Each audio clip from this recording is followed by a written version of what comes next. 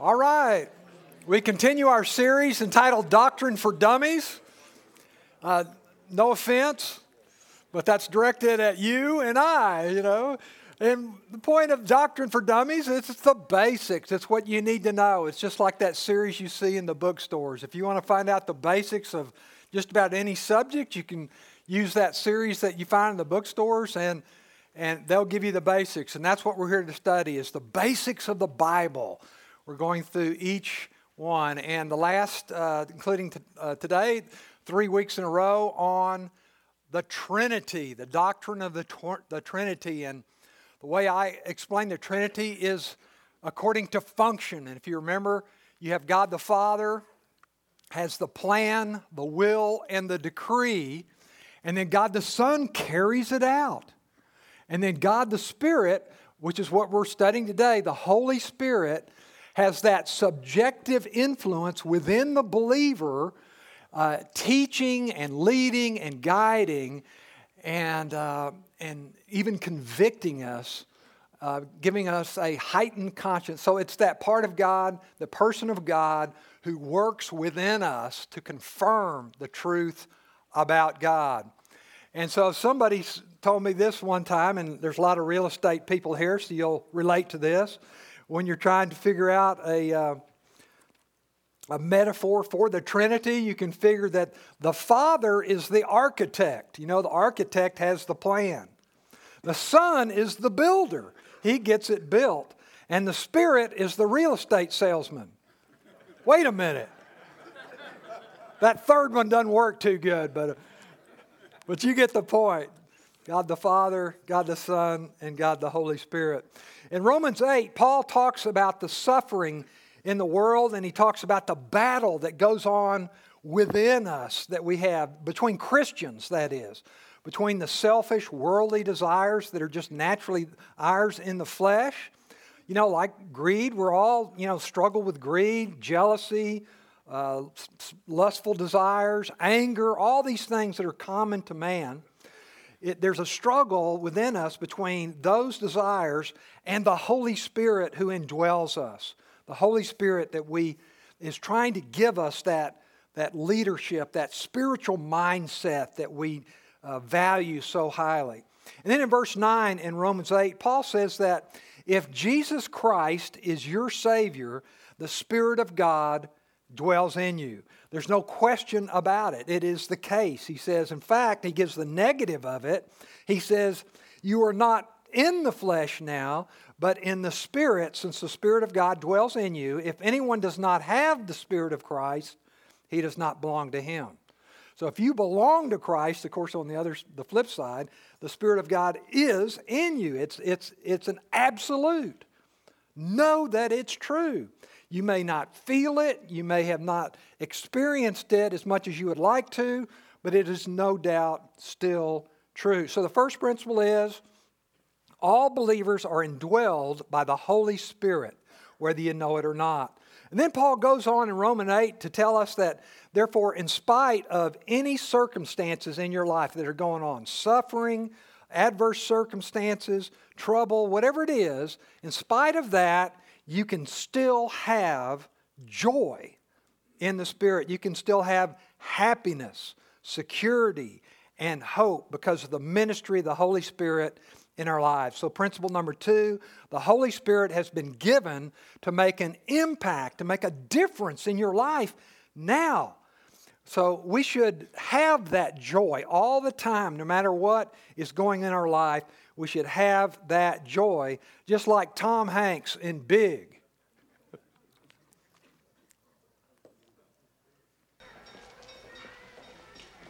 What do you think of that? The championship hockey? Yeah. Oh, I love it. Only what? Well, the pieces don't move. What do you mean? Well, on the old set, you could slide the men up and down the ice, and now all they do is spin around. It's more like real hockey the old way. Why'd they change it? I don't know. See, the Starfiners are good because you can change all the pieces. But I never liked the Galacticons. You only get one robot, and they don't come with a vehicle. You see. Plus, you can't take them underwater, and if you do, they...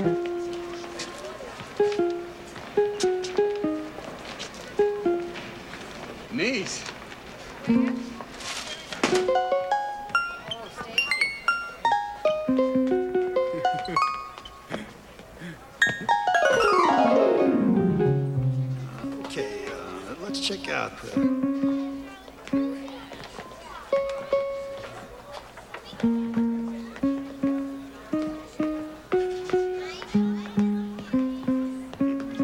Piano lessons. 3 years. Me too.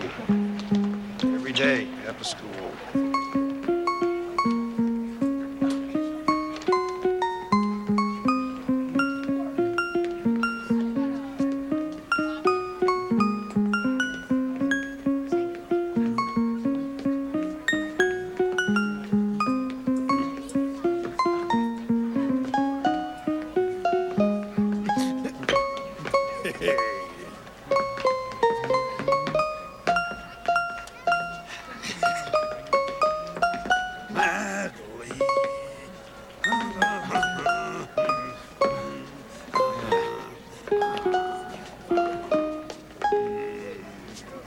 Chopsticks.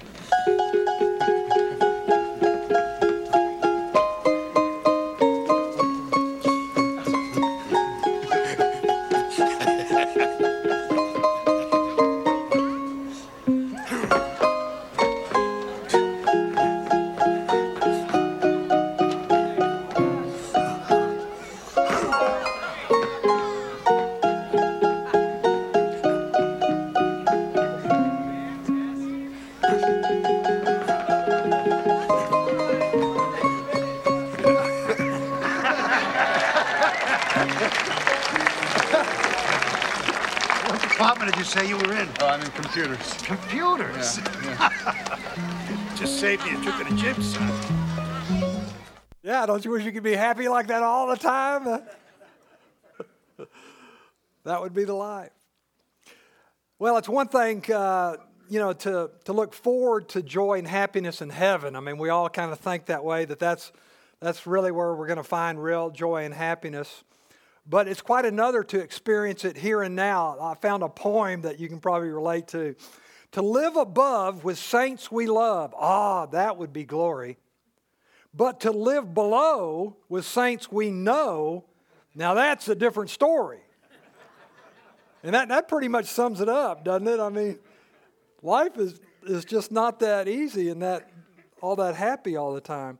And when you study the Trinity, that's what the Holy Spirit is about. God the Father seems far away. He's transcendent. It's hard to get a handle on Him. And Jesus seems far removed in history. We study Him and what He did, 2,000 years ago. But the Holy Spirit is active within our lives and believers' lives right now. That's what the Bible's telling us.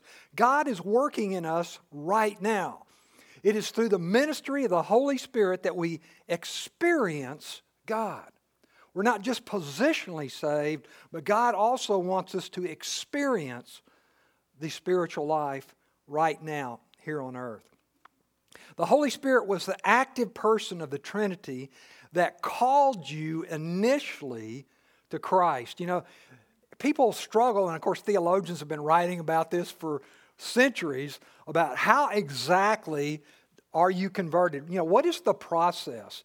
And the Bible talks about it. There's a balance there between the work of the Holy Spirit and, of course, the volition that we have in believing. But in some sense, it's clear that the Holy Spirit definitely prepares our hearts to believe. And so you can say the Holy Spirit called you to Christ. Initially, the Holy Spirit impressed on your heart that the gospel was true. But the Holy Spirit definitely played a part in our conversion to Christ. At the same moment of salvation, whether it was when you were 5 years old or as an adult, the Holy Spirit was responsible for your regeneration. That's a word theologians mean. You became a new person, a spiritual person at that point in time. And passages like 1 Corinthians 12:13, this is called the baptism of the Holy Spirit. Sounds like a real mystical term, but it's basically that point where the Holy Spirit identified you. If you think, every time you think of baptism in the New Testament, you can substitute the word the Holy Spirit has related you to something through His work in you, within you. You were born spiritually. It is at that point in time in which you were saved and the Holy Spirit indwelled you. And so now as we live the Christian life, the Holy Spirit is active in our spiritual growth. It is going on progressively as long as we live. And again, theologians call that sanctification. That's just that fancy word saying that God is at work in you, setting you apart is what it literally means. And it's a progressive thing. You can call it spiritual growth, all the same thing. Progressively changing you from the inside out. As the Holy Spirit is illuminating God's Word for you, is revealing it to you. Have you ever had that light bulb go on when you were studying the Word and you go, now? That's the Holy Spirit working in you. He's guiding you, He's teaching you, He's gifting you, He's convicting you of sin. You have a heightened conscience, a sensitivity to sin that you didn't quite have before. Paul wrote to the church at Corinth, to the believers there, who were not experiencing the kind of joy that we're talking about that the Holy Spirit wants you to have.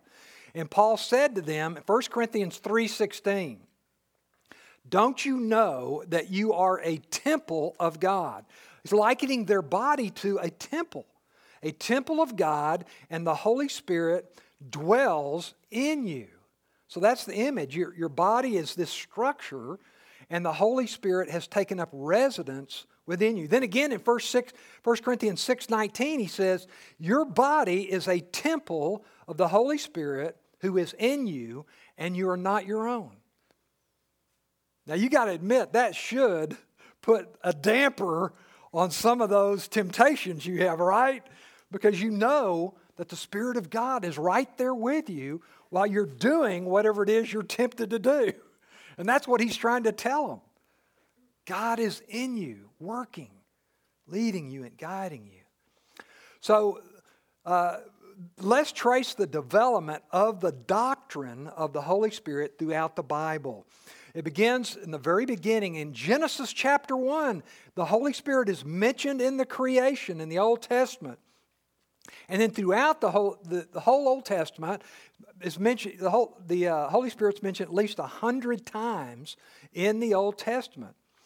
The distinction between the Old Testament and the New Testament is that He seems to come and go. The Holy Spirit seems to come upon people and help them do things, but then He might also leave them at a point in time. A great example of that is the first three kings of Israel, Saul, and then David and Solomon. In each one of their lives, you have the Holy Spirit coming upon them and enabling them to do some awesome and wonderful thing. But if they fall into sin, like Saul did pretty early on, you see there in 1 Samuel 16, the Holy Spirit left him. And then when Samuel anointed David as king, in that same chapter, it says the Holy Spirit came upon him mightily. And then they always tell a story, in Samuel, he tells a story immediately of David and Goliath.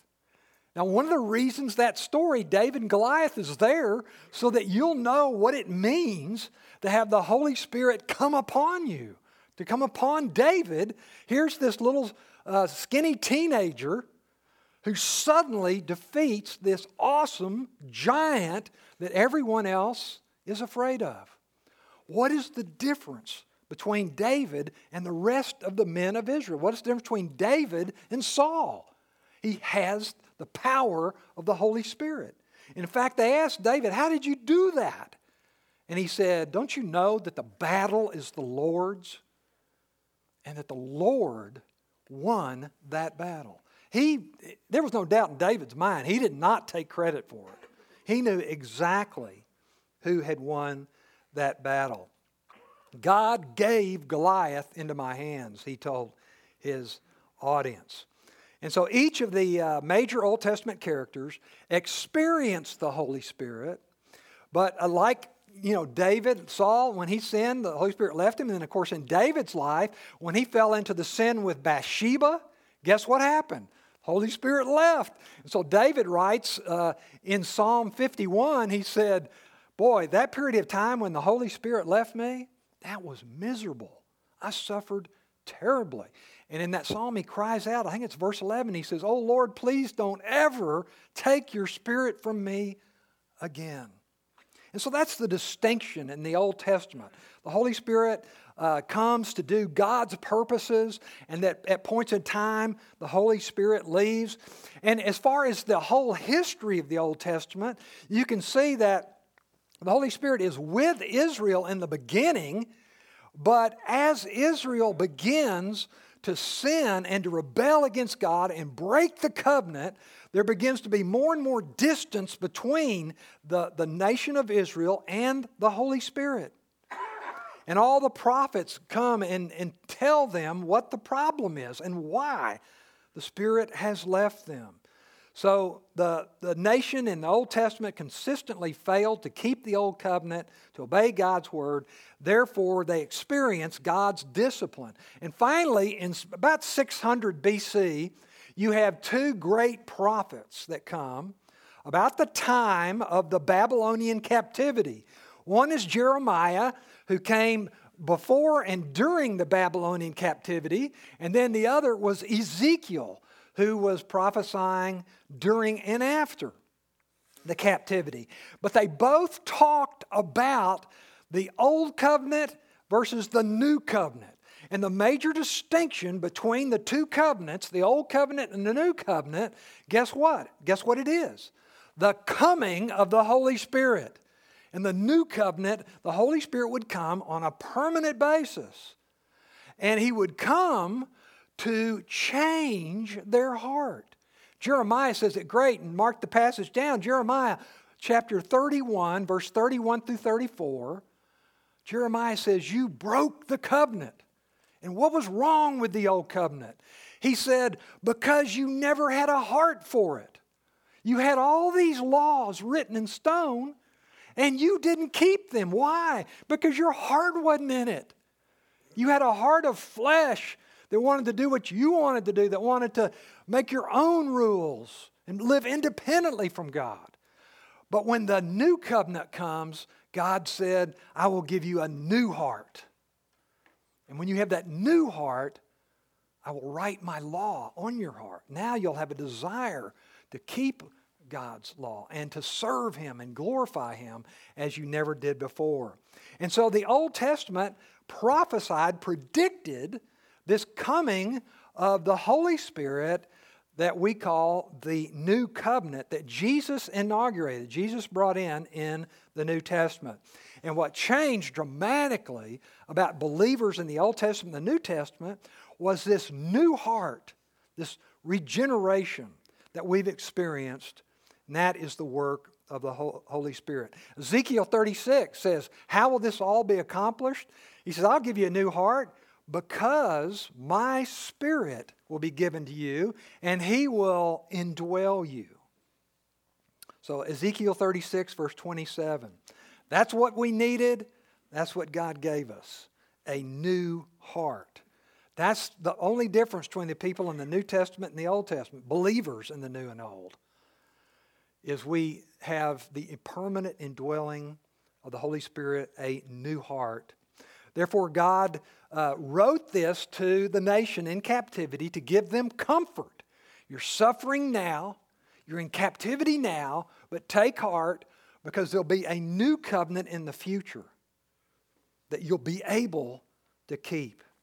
I will put my Spirit within you. You can look forward to that. So now in the Gospels, as we continue to trace the doctrine of the Holy Spirit to the New Testament, the Gospels, right off the bat, we see the activity of the Holy Spirit. And in the Gospels, the prophecies that Jeremiah and Ezekiel talked about are coming true in the early church. In the very beginning, they're experiencing the new ministry of the Holy Spirit. Of course, you can follow the history of that in the book of Acts. But early on, before that, in the Gospels, Jesus talked about it in John chapter 3. Remember his interview with Nicodemus? When Nicodemus came to him in the night, he was a Pharisee. He was on the Sanhedrin. He didn't want his peers to know he was there, but Jesus intrigued him There was something about this guy. He didn't know what it was. He couldn't put his finger on it. But this guy was different. And so he asked Jesus, we know you're from God. You can't do the works of God. You can't do the works you do without being from God. And so he asked him all these great questions about meaning and purpose. And that's where Jesus told him, you must have a new heart. What do you need? It's not me to give you any new laws or new ways to live. You need a new heart through a new spiritual birth. You must be born of the Spirit, he told Nicodemus. And then verse 12, chapter 3, he says, he told Nicodemus that he had come from heaven to teach the words of God and do the works of God, you see, and to reveal the truth of this new covenant that God was going to bring in through his atoning work on the cross. And then as you go to John chapter 14 through 16, you have what is called the Upper Room Discourse. So I just jumped from the very beginning of Jesus' ministry to the last week of his ministry, that night before he was arrested. In John 14 through 16, the Last Supper, the teaching that Jesus gave in John 14, they were terribly afraid because Jesus had told them that he was leaving. So in verse 12, Jesus says, hey, you should actually rejoice because something great is getting ready to happen. Don't be fearful about me leaving, but because when I leave, I will send you another helper, a helper that's like me, to help you. And of course, then he explained that he was talking about the Spirit of God. And amazingly enough, he said, you know all the miracles you've seen me do and all the great works you've beheld me do? You will do greater works than these. Now here's these, what we could call clueless disciples, scared to death, didn't know what was going to become of them without their leader, their Lord. And he's telling them that they're actually going to do greater works than they saw him do. And I'm sure they were going, how is that possible? That we clueless men, fearful dummies, as we've said, are going to be given this huge responsibility of the ministry, and we don't even have an idea of how we're ever going to carry that out. How are we going to take the gospel to the whole world? They're just, wondering, how's this all going to play out? And so in verse 16 of John chapter 14, he tells them about another helper, the Spirit of truth. And then verse 26, he identifies that helper as the Holy Spirit, the third person of the Trinity. He says the Holy Spirit, when he comes, will teach you all the things and bring to your remembrance all the things that I said and did. In other words, up to this point, and John writes this in his gospel. He says, when he did that, when he said that, we had no idea what he meant. At what point in time did he start figuring it out? When the Holy Spirit came. And that's what Jesus was telling them. Then in John 15, you have that awesome image that Jesus gave them to explain what the Holy Spirit was going to do in their life. This new ministry that God was going to do, enabling them to represent Christ on earth. And the image was the vine and the branches. In John chapter 15, he says, you are the branches, I am the vine. He says, abide in me and I in you. As the branches abide in the vine, get all their sustenance, everything they need from the vine. You also abide in me and I in you, as the branch cannot bear fruit of itself, so neither can you unless you abide in me. He who abides in me, he bears much fruit, for apart from me, you can do nothing. So you're absolutely right to think of yourself as dummies. You're absolutely right to think that you can't do this, he's telling his disciples. But God is going to give you his Spirit to embolden you and empower you to represent him. It's going to happen. And they're probably still thinking, yeah, but you're leaving. How are we going to be able to do all this? How are we going to be able to abide in you? What does this all mean? And of course, Jesus says, I'm going to send you the Spirit who will give you everything you need. And then in John chapter 16, he continues the teaching about the Holy Spirit. And he says, it's actually to your advantage that I go away. It's a good deal for you because you need the Spirit to come to help you do the mission that I've given you to do, the Great Commission, you might call it. How are they going to accomplish that? Through the ministry of the Spirit. And in verse 13, he says, the Spirit will guide you into the truth. He'll take the Word of God and open it up to you so that you can understand it, so that you can obey it. And He will glorify Christ through you. And then, of course, after the resurrection, and you can see this in the book of Acts, Acts chapter 1, after the resurrection, Jesus was there teaching them for 40 days before the ascension to heaven. And in Acts 1:4, He gives them direction to stay in Jerusalem and wait for the Holy Spirit. And I'm sure they were going, what? What does that mean? Do you know? No, I don't know, but I guess we just stay here and find out. In Acts 1:8, he then says, you will receive power. To me, this is really the Great Commission. Most people identify the Great Commission that Jesus gave His disciples, including us, would be Matthew 28. Go therefore and make disciples. To me, the best of the Great Commission statements is in Acts 1:8 because He brings the Holy Spirit into it there. And of course, that's the key. The ministry of the Holy Spirit is the key to evangelism. So Acts 1:8, he says, you shall receive power when the Holy Spirit has come upon you, and then you shall be my witnesses. Not before, but then. You can't do it now. You can't do it on your own, but you will be able to then when the Spirit comes.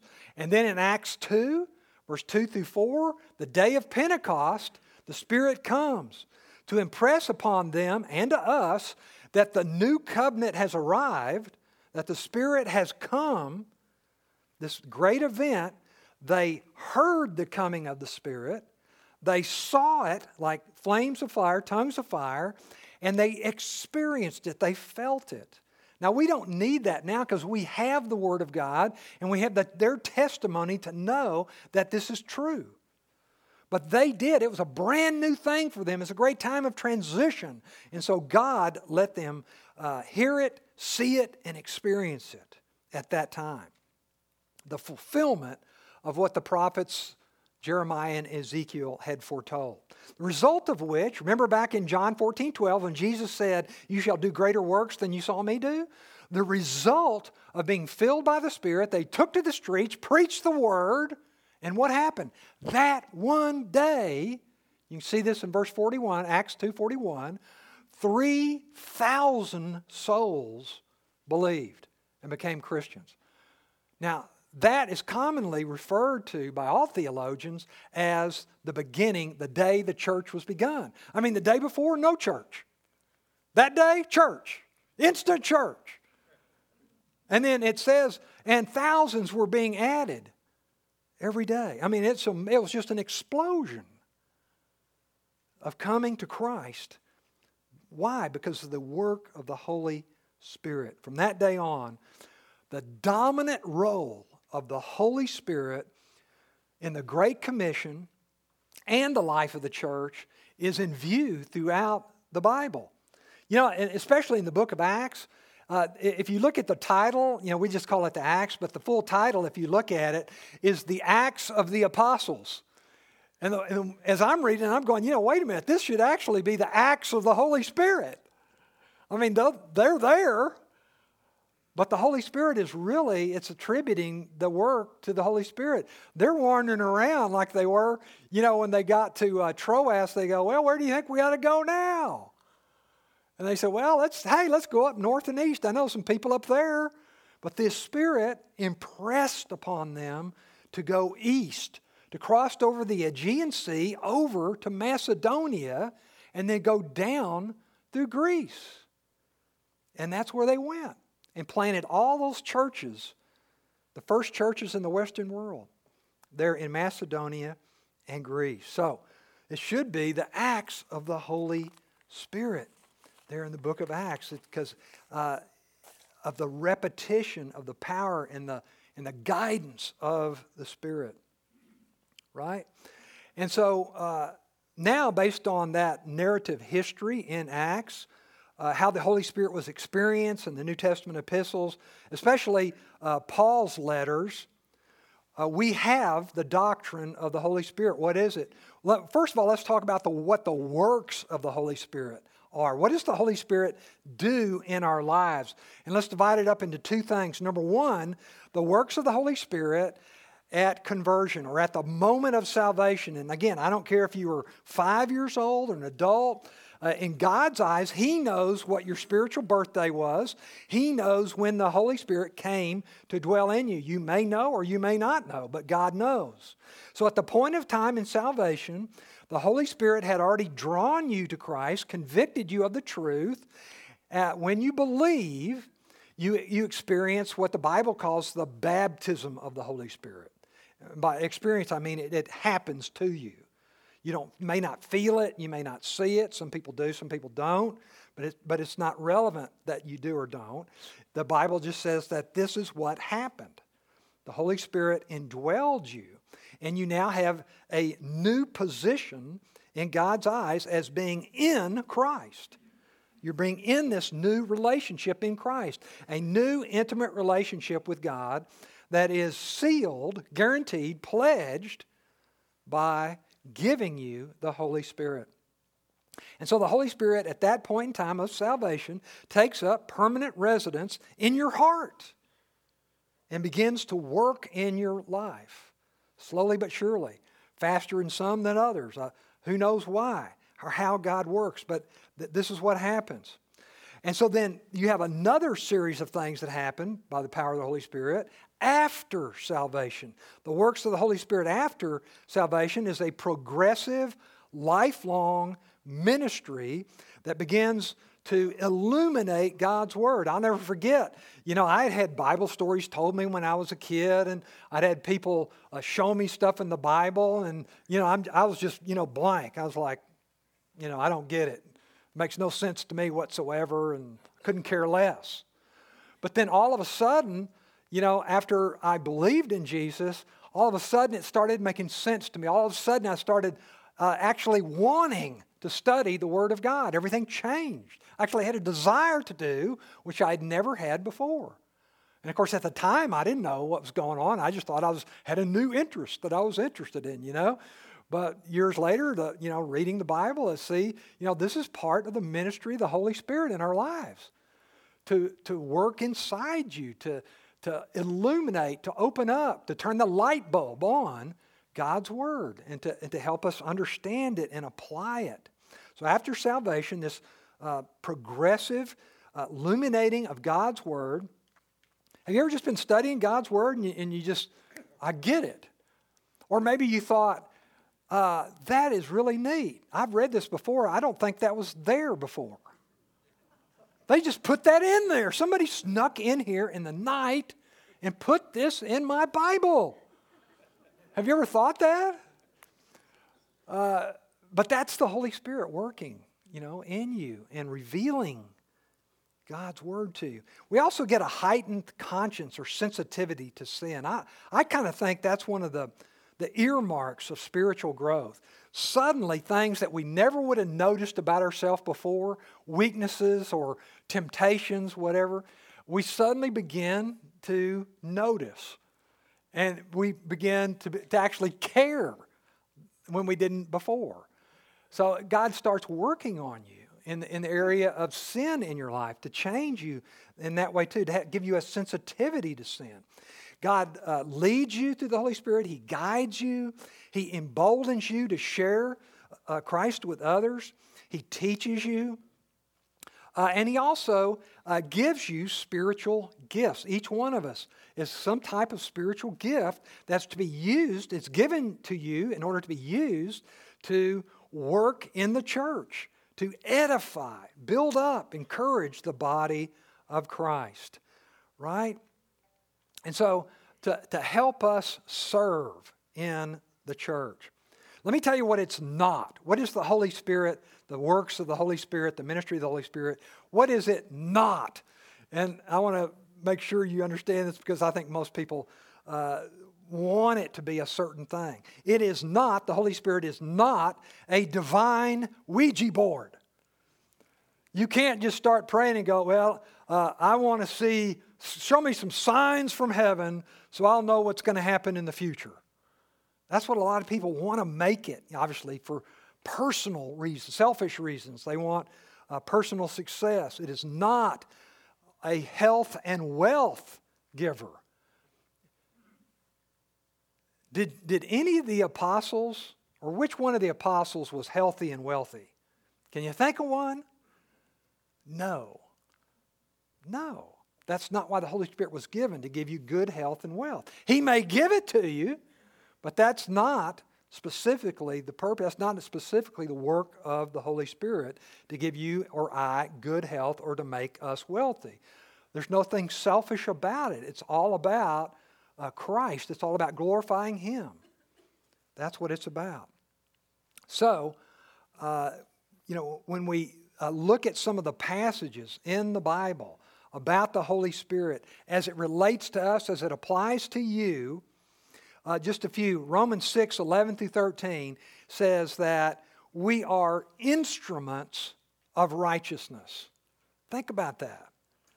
You are God's instruments of righteousness. 2 Corinthians 5:20, we are ambassadors for Christ.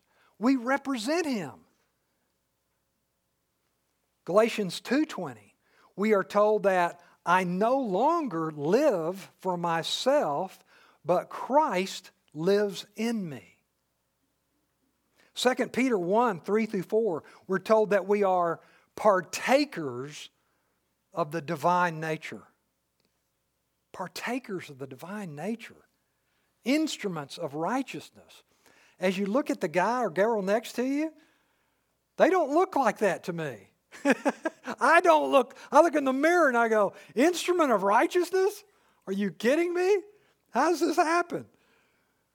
Partaker of the divine nature? How?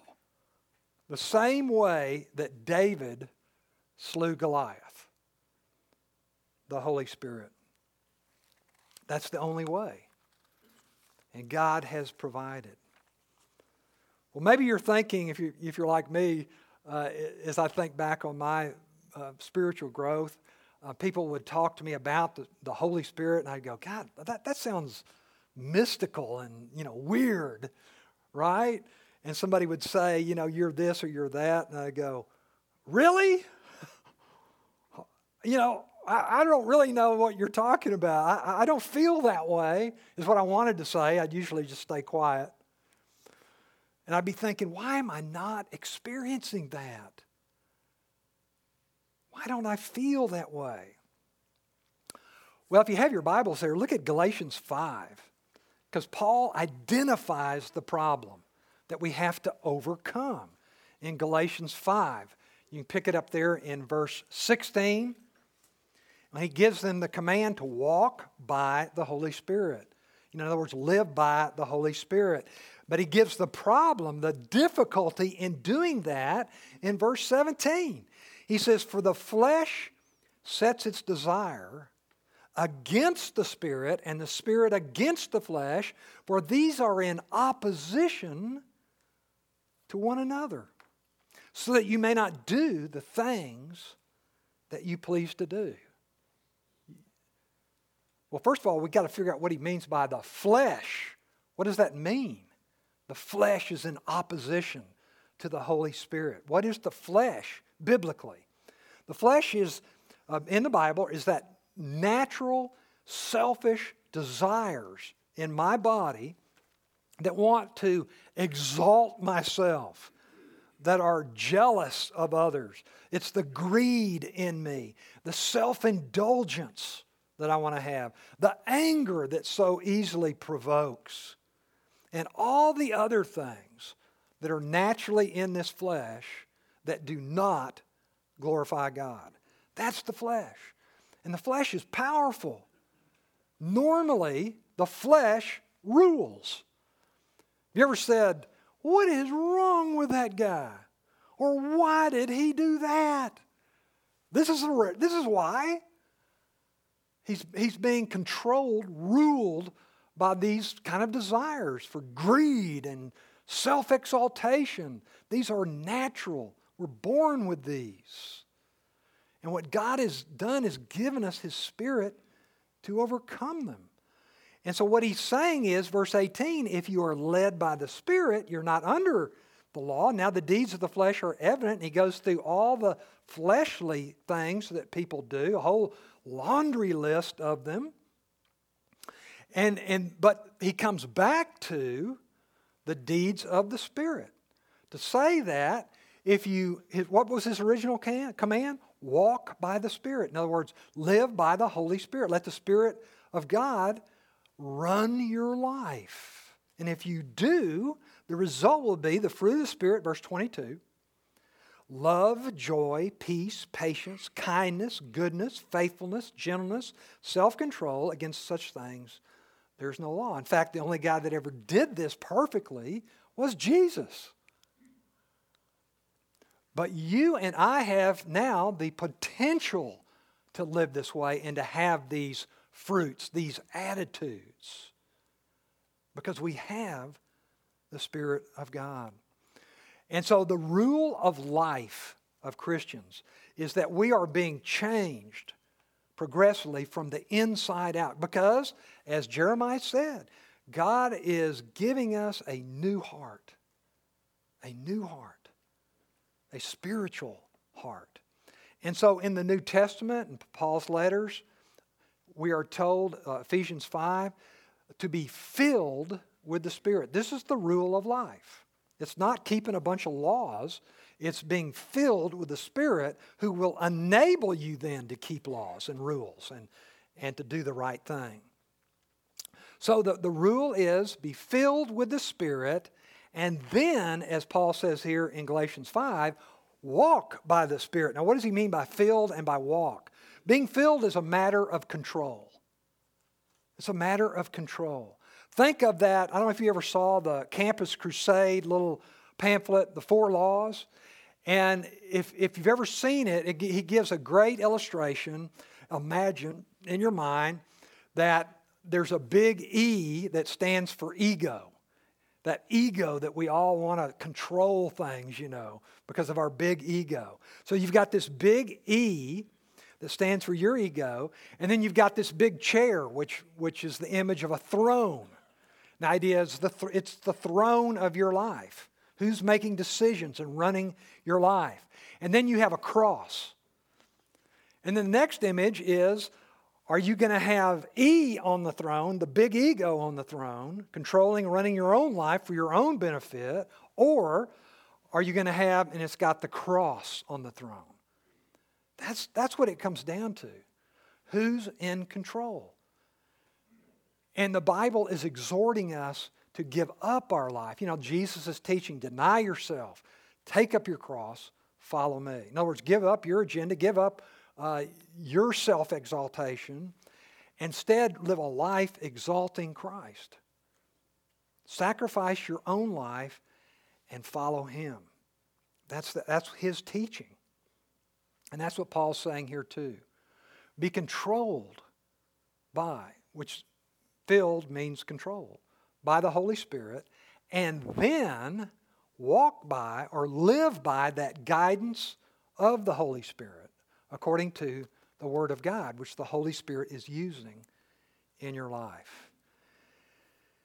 And so if you do that, going back to Galatians 5:16, that command, verse 16, I say to you, walk by the Spirit. We began this talking about joy. Everybody, who doesn't want to be happy? Everybody wants to be happy. Everybody wants joy. Everybody wants all these fruits that he just mentioned here. The love, the joy, the peace, the patience, the kindness, the goodness, the faithfulness, the gentleness, self-control. We all want that. But what's it going to take? It's going to have to have us yield, submit to the control of the Holy Spirit and allow Him to guide us and lead us in our life. That's His ministry to you right now, changing you from the inside out. Let's close in prayer. Lord, we thank you so much for blessing us not only with our Savior, Jesus Christ, who through His atoning work on the cross has saved us from all sin, through His atoning work, the blood that He shed. But now, Lord, you also let us experience your grace and your power even now as you are changing us. You have just shed even more grace on us by giving us your Spirit. And I pray, Lord, that you would help us develop that filling that Paul talks about and that walking in the Spirit so that we can experience now that joy that you want us to have. In Jesus' name we pray. Amen.